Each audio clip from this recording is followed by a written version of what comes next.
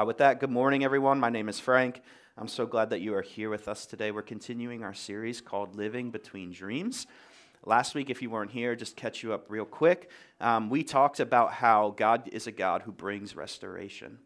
And the first way that we saw that is through relationships. As we read the story of Joseph in Genesis, you cannot have a more messed up family than what Joseph had. His dad stole.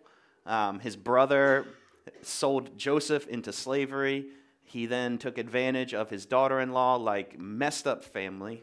But it was as we see God bring restoration, there's a moment where they're all reunited again, and then God would birth his nation out of that family. God is a God who brings restoration. Today we're going to talk about how sometimes living between dreams is where we may feel like God is leading us or calling us somewhere, or maybe just personally, you have dreams about where your life would be, and then now it looks nothing like that. Maybe it was a decision that you made that sidetracked you. Maybe it was something that happened to you. Maybe it was just circumstances. The reality is we all make plans, and yet life often doesn't go according to plan. Right now, I'm in a season of my life where every plan I make is completely disrupted. I have 2 little kids, and so my wife and I will be like, hey, let's go here today. And so we change one kid's diaper, and we feed the other one, and we're ready to go. And then the other one needs their diaper changed, the other one needs to eat. And sometimes this will repeat for like an hour, and it gets to the point where you're like, you know what, it's just easier to stay home today. And for me, this is especially difficult because I am a planner to the max. I have a daily planner where everything is color-coded dependent on when it needs to be done, the job that it's for.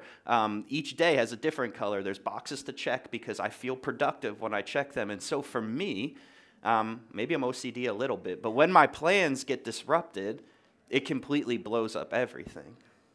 And for you today, maybe you can relate to that a little bit. What plans have you made that didn't work out?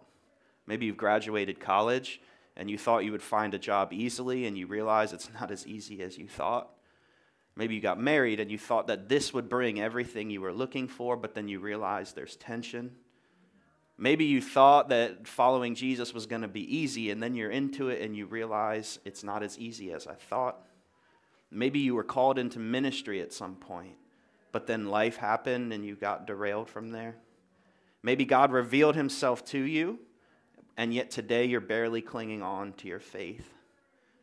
Often this is from something happening in our life that just either gets our attention or derails us a little bit. Have you ever experienced a crisis in your life? You've been mistreated. You've got the raw end of the deal. And because of that, you find it difficult to maybe fully believe that God is actually going to work still. If that's you today, I would say you're living between dreams. And I just want to say, we often are there.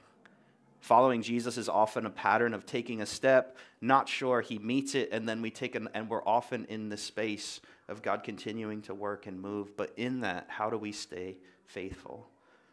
How do we keep hope? Especially in a day, right? Living the dream is a phrase we say all the time, especially here. It's the sarcastic, half-natured, like, how are you today? Living the dream. Meanwhile, I'm dying inside and I hate everything about my life, and yet living the dream, it's great. The place I work is kind of sad. It's a dying company. No one shops there anymore. And so we kind of just sit around all day, and we all walk in, and we're like, how are you? Living the dream. We work here. It's a sarcastic thing, and yet this has kind of taken root in all of our hearts. But today, again, we're taking a look at the life of Joseph and just some things to know as we head into this. Joseph was 17. He was a shepherd. He was the favorite son of his father.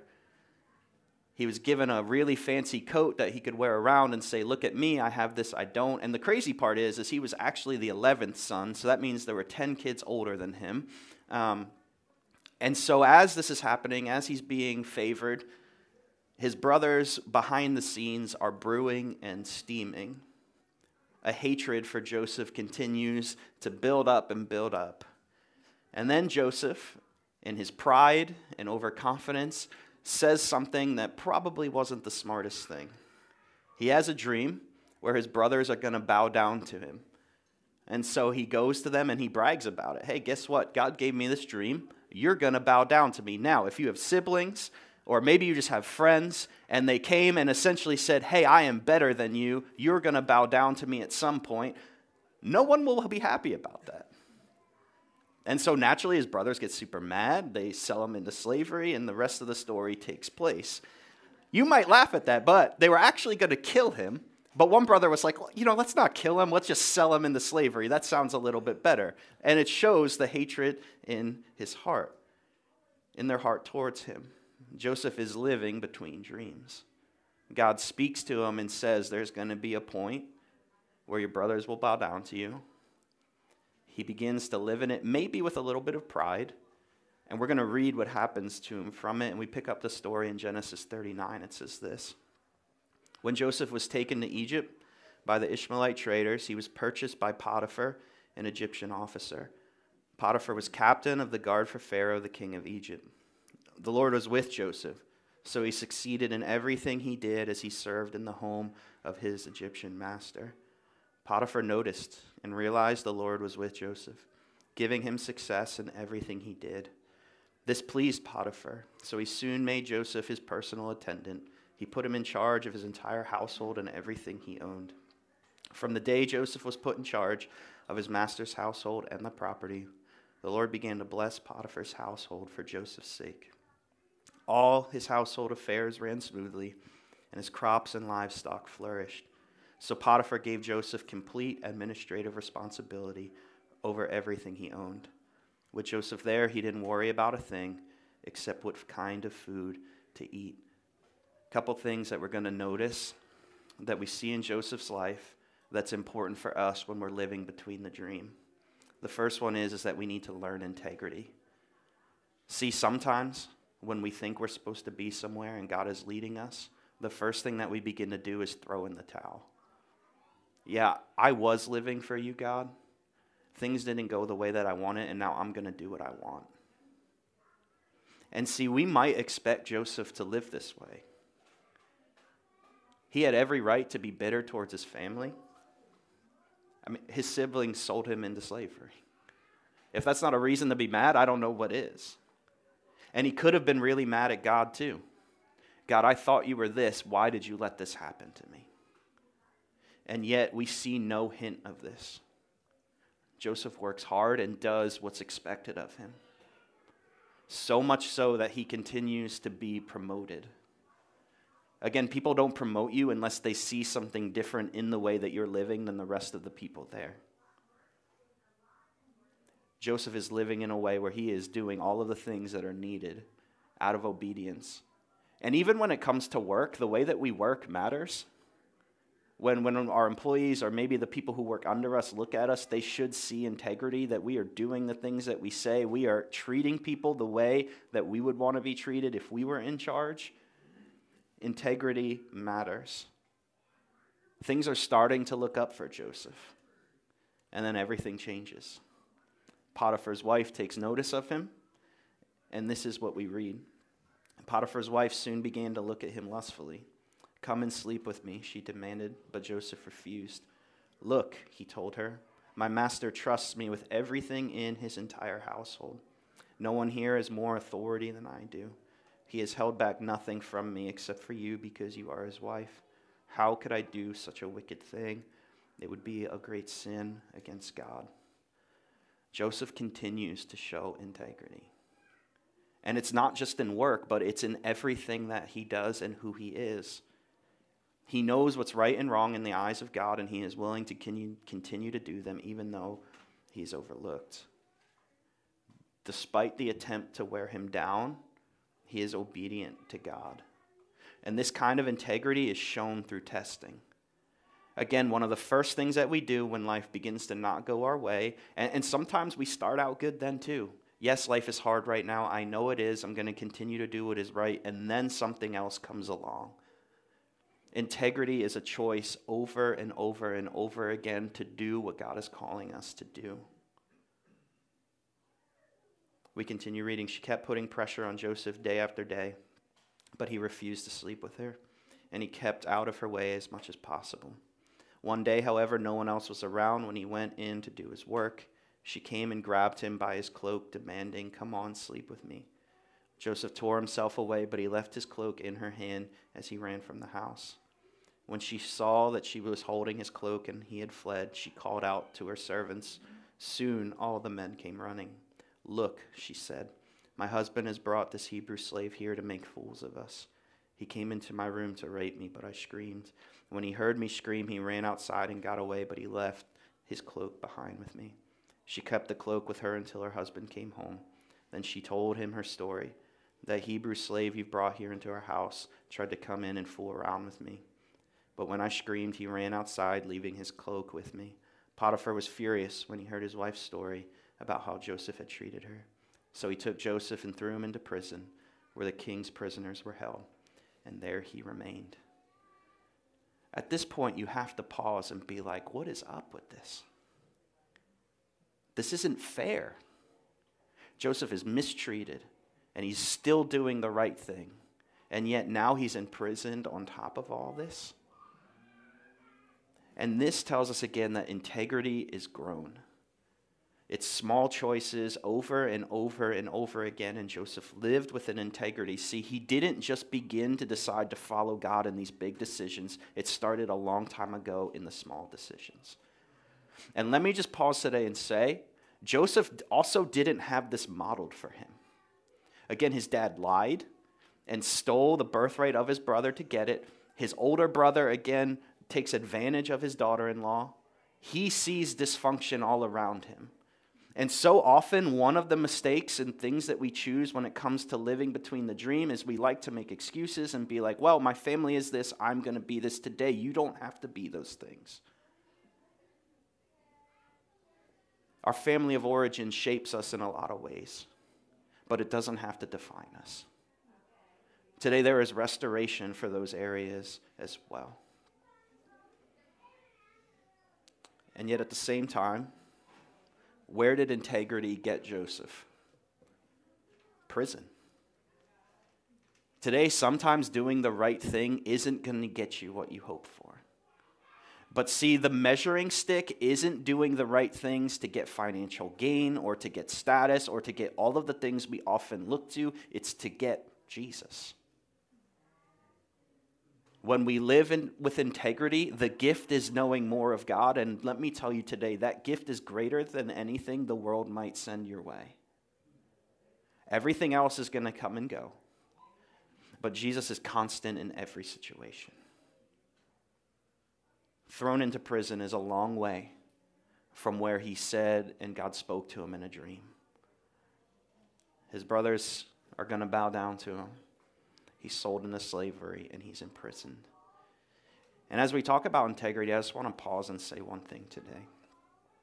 And this is one of the first things that my youth pastor taught me when I was talking about possibly going into ministry, and it has stuck with me to this day. Integrity matters, and integrity is a result of your character, because your character is the depth of who you are. And Scripture speaks to this idea over and over again, right? Our heart is the source of everything. And today, in an age where we are so much about external things, our talents, our abilities, all of the things that we have to offer, God cares about who we are. And he shared this image. It's that of an iceberg. And what this means is this. An iceberg, if you only saw the top part of the iceberg, you would not be afraid of it. And that's why the Titanic sank. All they saw was the top, and they forgot about the fact that below the surface is actually 90% of the iceberg. 10% of who we are is our talents and our abilities and all of the things that people see. But the 90% is who we are that nobody sees. And let me tell you, your talents and abilities are not going to be what sinks the ship. It's what's under the water. And that's your integrity, and that's your character. And you build that by knowing Jesus, and you build that by making the right decisions over and over and over again with the guidance of the Holy Spirit and God in your life. And this is the other thing. Culture tells you the 10% is what matters. Neglect everything else. Following Jesus is different. He says, care about the 90% and I'll take care of the 10%. Today, wherever you may be in the room, do not neglect your character. Your talents will get you somewhere. Integrity keeps you there. And again, as we read the story of Joseph, it may not mean that life goes exactly how you think it's going to, but it's going to be who is with you in the midst of all of it. And here's the reality. When life is good, everyone focuses on the top part. When life gets hard and trials come, the 90% is what comes out. When life gets hard, when financial burdens hit, when relational tensions hit, when all of these different things begin swirling in our life, you cannot hide behind your talents anymore. Your character shows. For Joseph, in every moment where the pressure was on, it came out more and more that he was obedient to God. All right. Side note over. With that, we moved to the next portion of Genesis. I'm going to summarize some of it because when I put all of it in my notes, it was 15 pages long, and I was like, we might be here a while. So I'll summarize a little bit. So God is with Joseph in prison, and we see the pattern begin to happen. The same way Joseph became favored by Potiphar, Joseph actually gains favor with the prison warden, and he is put in charge of all of the prisoners and everything that happens in the prison. Again, he's in prison. He's still living with integrity, so much so the warden looks at him and says, okay, I'm going to elevate you. Pharaoh's chief cupbearer and chief baker offend Pharaoh, and so they're thrown into prison, and they are assigned to Joseph's care. Now, as Joseph is caring for them, one night they both have a dream. Joseph sees them the next morning, and they're distraught from the dream that they have. And so Joseph can tell something is wrong, which again shows his heart. He is willing to care for people. He's not bitter. He's not angry. He's willing to do the right thing and show love and grace, which is what we're called to do as followers of Jesus. And he asked them what their dream was about and what was wrong. So we read this in chapter 40, verse 9. It says, so the chief cupbearer told Joseph his dream first. In my dream, he said, I saw a grapevine in front of me. The vine had 3 branches that began to bud and blossom, and soon it produced clusters of ripe grapes. I was holding Pharaoh's wine cup in my hand, so I took a cluster of grapes and squeezed the juice into the cup. Then I placed the cup in Pharaoh's hand. This is what my dream means, Joseph said, or what the dream means. The 3 little branches represent 3 days. Within 3 days, Pharaoh will lift you up and restore you to your position as his chief cupbearer. And please remember me and do me a favor when things go well for you. Mention me to Pharaoh so he might let me out of this place, for I was kidnapped from my homeland, the land of the Hebrews, and now I'm here in prison, but I did nothing to deserve it. Again, Joseph understands this is unjust what's happening to him. It's not like he's just blind to the fact that bad things, he knows it, but he's still choosing to live with integrity. When the chief baker saw that Joseph had given the first dream such a positive interpretation, he said to Joseph, I had a dream too. In my dream, there were 3 baskets of white pastry stacked on my head. The top basket contained all kinds of pastries for Pharaoh, but the birds came and ate them from the basket on my head. This is what the dream means, Joseph told them. The 3 baskets also represent 3 days, but 3 days from now, Pharaoh will lift you up and impale your body on a pole. The birds will come and peck away at your flesh. Imagine having to deliver that message, right? Well, the first one, positive, that's awesome. Second one, rough. Pharaoh's birthday came 3 days later. He prepared a banquet for all his officials and staff. He summoned his chief cupbearer and chief baker to join the other officials. He restored the chief cupbearer to his former position so he could hand Pharaoh his cup. But Pharaoh impaled the chief baker just as Joseph had predicted when he interpreted his dream. Pharaoh's chief cupbearer forgot all about Joseph, never giving him another thought. Joseph, he clearly has a gift to interpret dreams. He uses his gift for God. And where does it get him? Forgotten in a prison cell. And again, when it comes to integrity and the way that we live and we use our gifts for God, so much about how we have created modern Western American church is about being in front of people and using my 10% so that people can see me and say, good job. Again, it's character that matters. Joseph chooses to use his gifts for God. Where did it get him? Forgotten and in jail. He was never given a thought, and yet he continued to be obedient. Today, use your gifts for God. People may never see them. They may never notice, but continue to be obedient. Now, how many of us would give up here? I probably would have given up like 3 steps ago, Sold into slavery, imprisoned, forgotten in prison. But Joseph continues to be obedient. We read, 2 full years later, Pharaoh dreamed that he was standing on the bank of the Nile River. In his dream, he saw 7 fat, healthy cows come up out of the river and begin grazing in the marsh grass. Then he saw 7 more cows come down from behind the Nile, but these were scrawny and thin.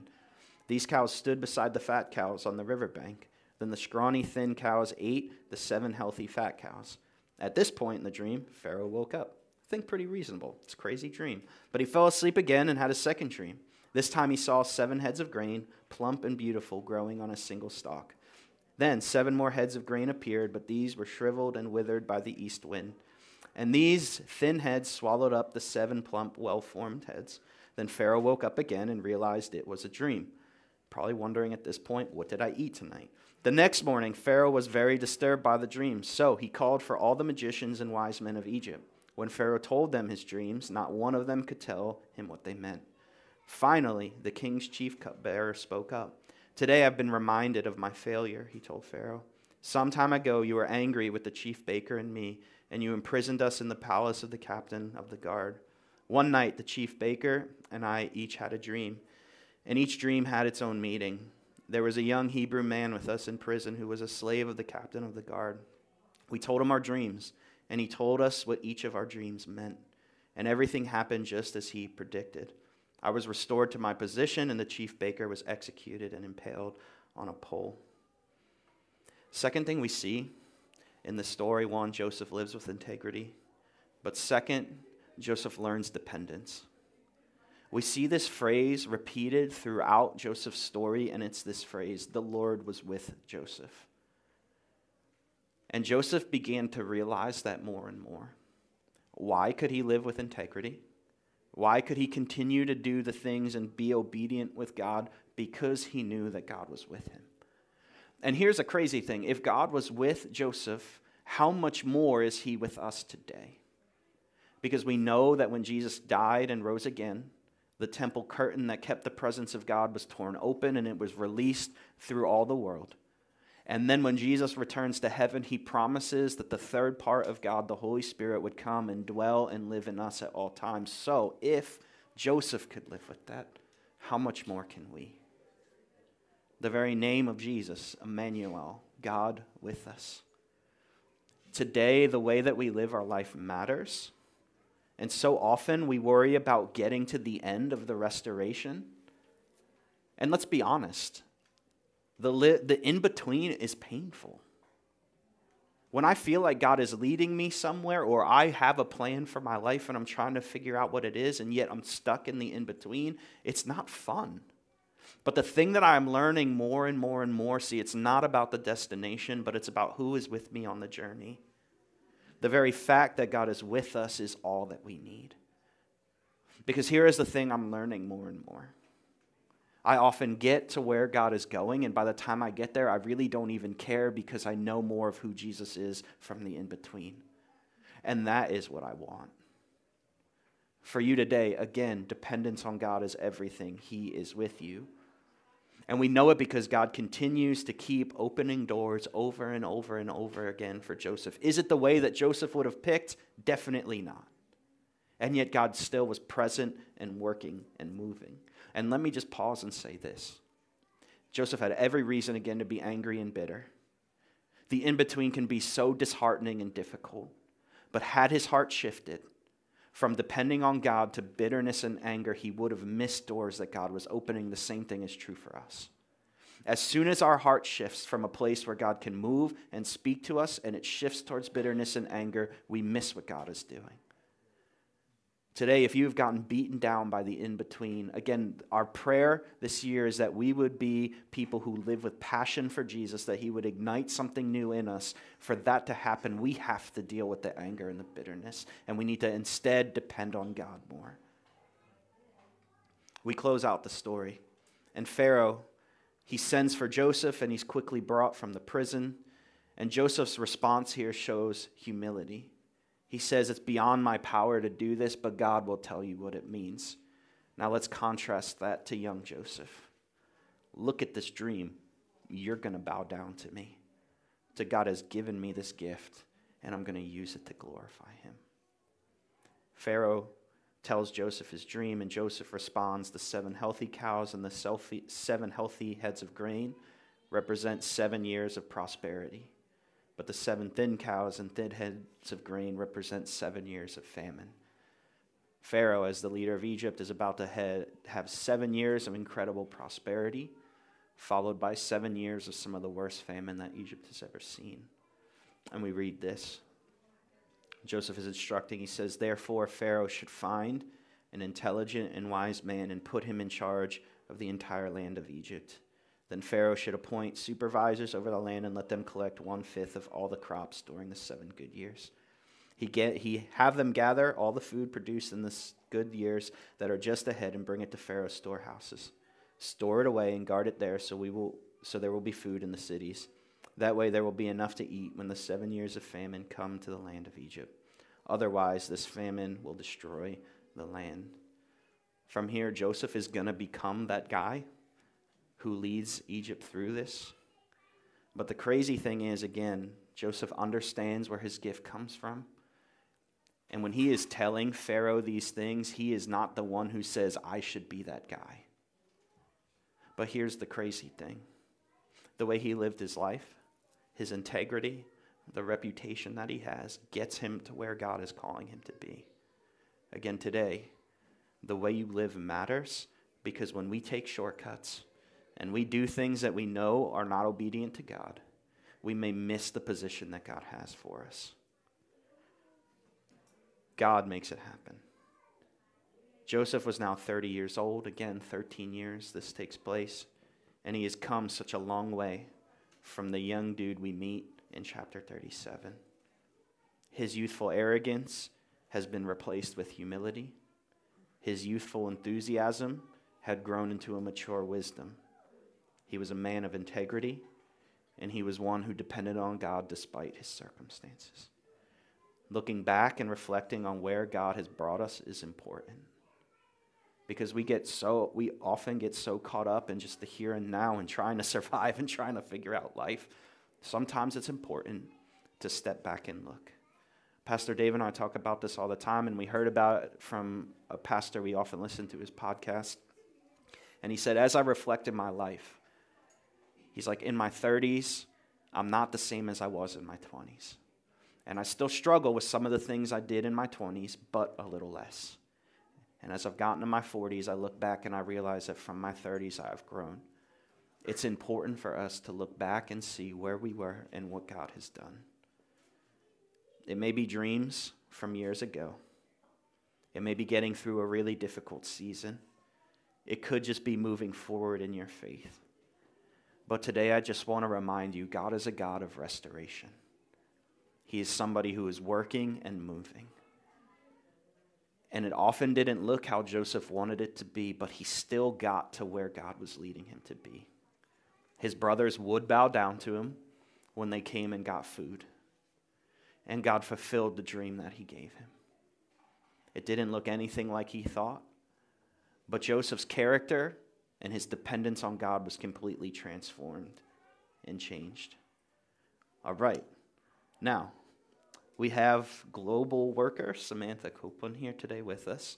And it's crazy how God works and moves. So last week she spoke at Lifetree, which is one of our parent churches. And so I still get their emails, and I saw that she spoke there last weekend. So I was like, oh, let me check this out and see. And as I did, she shared her story. And it just so happens, as my pastor always said, that it lines up perfectly with what we're talking about today. And so what we're going to do, there's a video that kind of talks through her story, and then I'm just going to have her come up and do a short little type interview thing, but check out this video.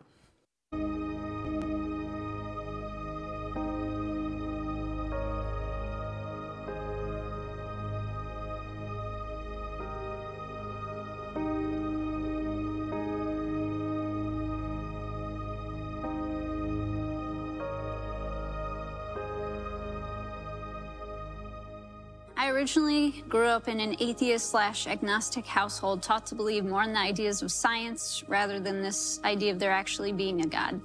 I began to experience both physical and verbal abuse by my dad within the home.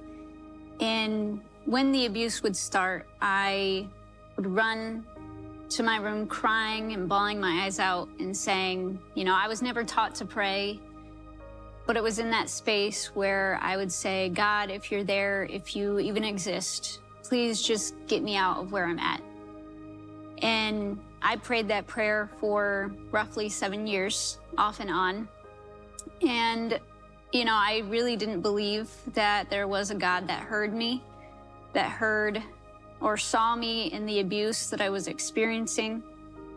And around high school, at the age of 16, I had two of my friends invite me to a place called Element Church out in Wentzville, Missouri. And I had every perception or idea of what I thought Christians were was completely blown out of the water. And I was surrounded by people that genuinely pursued God and loved on people. And I just wanted more of that. The Lord softened my heart, and I ended up accepting Christ when I was 16 years old, and I felt though I had finally been made whole. And through my decision to follow Christ, my mom decided to do the same. And we clearly saw miracles and transformation happen within the both of us.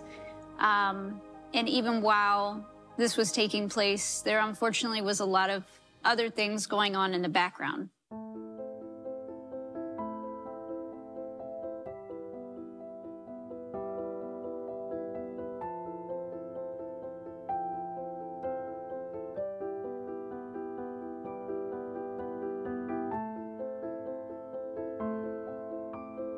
I remember being called down to the principal's office and not knowing why I was there, what I was being called down for.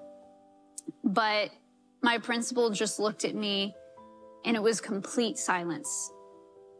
And she was like, Sam, I don't know how to tell you this, but your house is currently on fire. Your mom is out of town and your brother is on a field trip. But I want to let you know that we are here for you in whatever way we can be. And in that moment, I didn't know how to process the fact that there was something that was once there is now completely gone the next minute. And so to make a long story short, what had ended up happening is my dad, in his mental illness and his confusion, decided to take a gallon of gasoline. He poured it throughout the entire house. He lit a match and then drove all the way to Columbia, Missouri, not even knowing where he was going. And then when he got there, he tried to take his own life. He would later be tried for his case of arson and placed in a mental institution where he would be diagnosed as bipolar and schizophrenic. And even with all this going on in this turmoil, that didn't stop God from showing up. I remember the fire department telling me that out of every single room in the home, my room was burned the worst. And so going into my bedroom, all the books, all the shelving was just, it was completely gone. But I remember just going to my nightstand in my bedroom, and there was my Bible and my box of scripture cards completely untouched.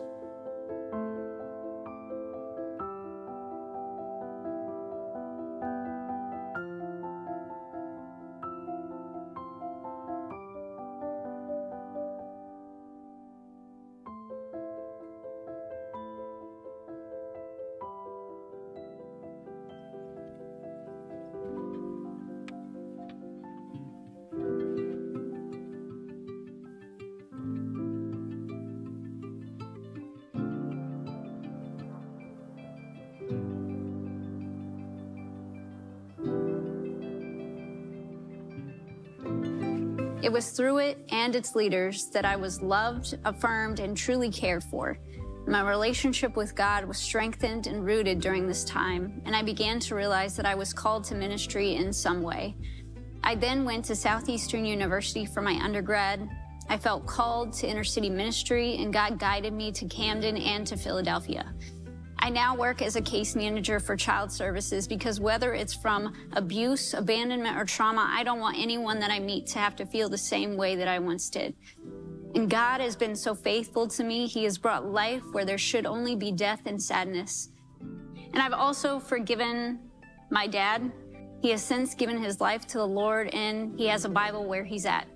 The Lord had to really work on me and heal me from a lot of different things, but I can sit here and say that I am also healed from a lot of anxiety and depression and PTSD because I chose to forgive my dad.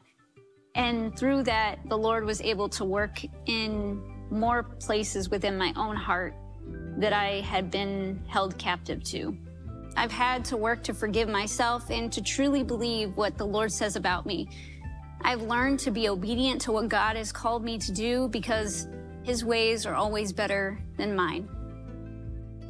So I want to say this. I don't know what everyone's story is, what you came in here with, where you come from, or what you've had to walk through. But I do know this.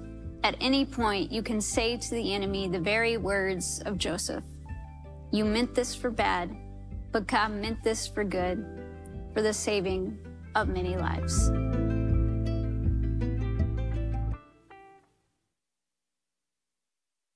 So I just want to say, Sam, thank you for your vulnerability and sharing that.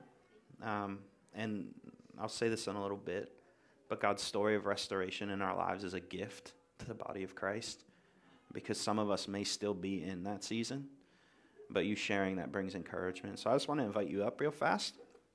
And I just want to ask you, so you've heard a little bit of where we are and your story. What would you tell people who might be living between the dream right now? Yeah, I would say for starters that restoration did not happen overnight. I mentioned the fact that I realized that me forgiving my dad opened up so many doors. Like, I dealt with depression, anxiety, bitterness, anger, and it was like the minute I forgave him, I was completely set free. So, but I would say it wasn't overnight, right? I needed community. I needed, believers. I needed therapy in different ways, right? And that took time. But I invited God into that. So I would say if you are in between, you're in the in between of like one, season and you want to get to the next. The first thing I would say is sometimes we're waiting for God to act, but there's also times where the Lord's just asking us to pray, to invite Him into those spaces so that healing can take place. And the other thing I wanted to say is for us, if you are praying, if you are, really inviting Him into that season and where you're at, and you're just waiting for that breakthrough, I would say to also pray, continue to pray and watch with expectancy, but also be prepared for unexpected answers. The Lord may answer your prayer, but it may not look in the way that you had intended or wanted, but, He is so good, and however He works. And so just surrendering that to Him, I think, is the biggest thing. Yeah. Awesome. Thank you so much for sharing that. And so I just want to invite the team up as we close today. And if you're here, and maybe you're not quite sure where you are in terms of following Jesus, I just want to say this. A lot of times we sarcastically say we're living the dream. And it comes from a place of dying inside or having no hope. Today, Jesus is hope. We can look for restoration. Despite the way that our life looks, nothing is beyond the restoration of Jesus. How do I know that? He came as a human. He lived a perfect life. And He died in our place on the cross. He let the very people that He create kill Him. But the story doesn't end there. He conquered death. And if Jesus can conquer death, then anything that I'm facing, He can work and He can move in. And for those of us who do follow Jesus, just some closing thoughts to this series today. Again, your response to the trials that life throws at you reveals what's really going on in your heart. If when you hit a bad day or a bad season, the first thing that comes out is anger and bitterness and hurting other people, perhaps it's time again to evaluate and to look at the depths of our heart. And today and this week, maybe begin to do what Sam said and invite God to bring healing to those areas. When the 90% that people don't see comes out, does it reveal Jesus or does it reveal me? And the thing that I'm continuing to hope that as I get into my 40s and I look back at my 30s, I can say that in the moments of pressure, when people look at me, they can say more and more that they see Jesus and not me. Because I am angry, I am mean, I keep record of right and wrong. But as we talked about last week, love is none of those things. And if I want to model Jesus, and I want people to see him, then I need him to work and move in my life. And when we step into the moments where we have a choice, am I going to trust God in this season of in between, or am I going to force my own way or take it into my own hands? Today I want you to know you can trust God. And the alternative is dealing with it in your own strength. And for me, that often makes a much bigger mess of things. Today, where is your dependence? And not hypothetically, right? We say confessionally and functionally, like we often confessionally in our head believe, yes, when things get hard, I trust in Jesus. But then functionally, my actions say the opposite. Today, where do you actually turn to in these moments? I like to have control of things. And so when life feels out of control, I make more color-charted schedules and things so I can feel like I'm still in control, because I'm learning it's dependence in Jesus. And again, I love how this story comes full circle. As God brings restoration to Joseph and his family, we read this. It says, Joseph replied, "Don't be afraid of me. Am I God that I can punish you?" Again, the humility that he learns. This is his moment for vengeance. Am I God that I can punish you? You intended to harm me, but God intended it all for good. He brought me to this position so I could save the lives of many people. No, don't be afraid. I will continue to take care of you and your children. So he reassured them by speaking kindly to them. Church, today be reminded that God is a God of restoration. And I think this is the source of Joseph's humility, and I'm learning it's more and more of mine. Every day, I need restoration back to my Heavenly Father. Every day, I choose my own will, my own wants, my own desires over His. And so if that's in me, then who am I to treat anybody any differently, because I'm the same? Every day, I need reconciliation and restoration to my Father, and He gives it to me through Jesus. But then just a couple other postures in this one. If we need restoration, and it needs to be brought into the light for restoration to come. If you never talk about the things that are going on in your heart, you will never get restoration. Scripture says, right, in the darkness, things can stay hidden, but in the light, truth is revealed and we find healing. Today, if you're in a season where you need restoration, it's time to talk about it. Community, people who will come alongside of you and help you and point you to truth. Our posture in all of this matters, humility. As we are the people who are helping people be restored. Remember, I am one decision away from being that person, so who am I to have any kind of judgment towards them? My goal is to love them and to help them be more of who Jesus has called them to be. And the last one is this. Your story of restoration, again, is a gift to the body of Christ. The same way Joseph being placed in the second spot in Egypt brought God's nation forward and unveiled God's plan. Your story of restoration may be what somebody else needs to step into the fullness of what God has for them, and who knows the kingdom impact that can happen when somebody is where they're meant to be. Your story matters. And we pray in faith for you that God will do this in your life. Again, we believe confidently that the gospel is not just some story that we read to feel good about things, but it's a powerful, transformative story that still changes lives today.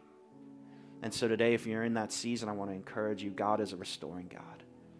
And as we just have a moment to respond, we'll have some of our prayer team over to the side and in the back. We would love to pray with you. And again, maybe begin this posture of prayer and inviting God to bring restoration. But maybe you're here today and you just have something going on in your life, a financial need, a relationship struggle. We would love to pray with you as well still.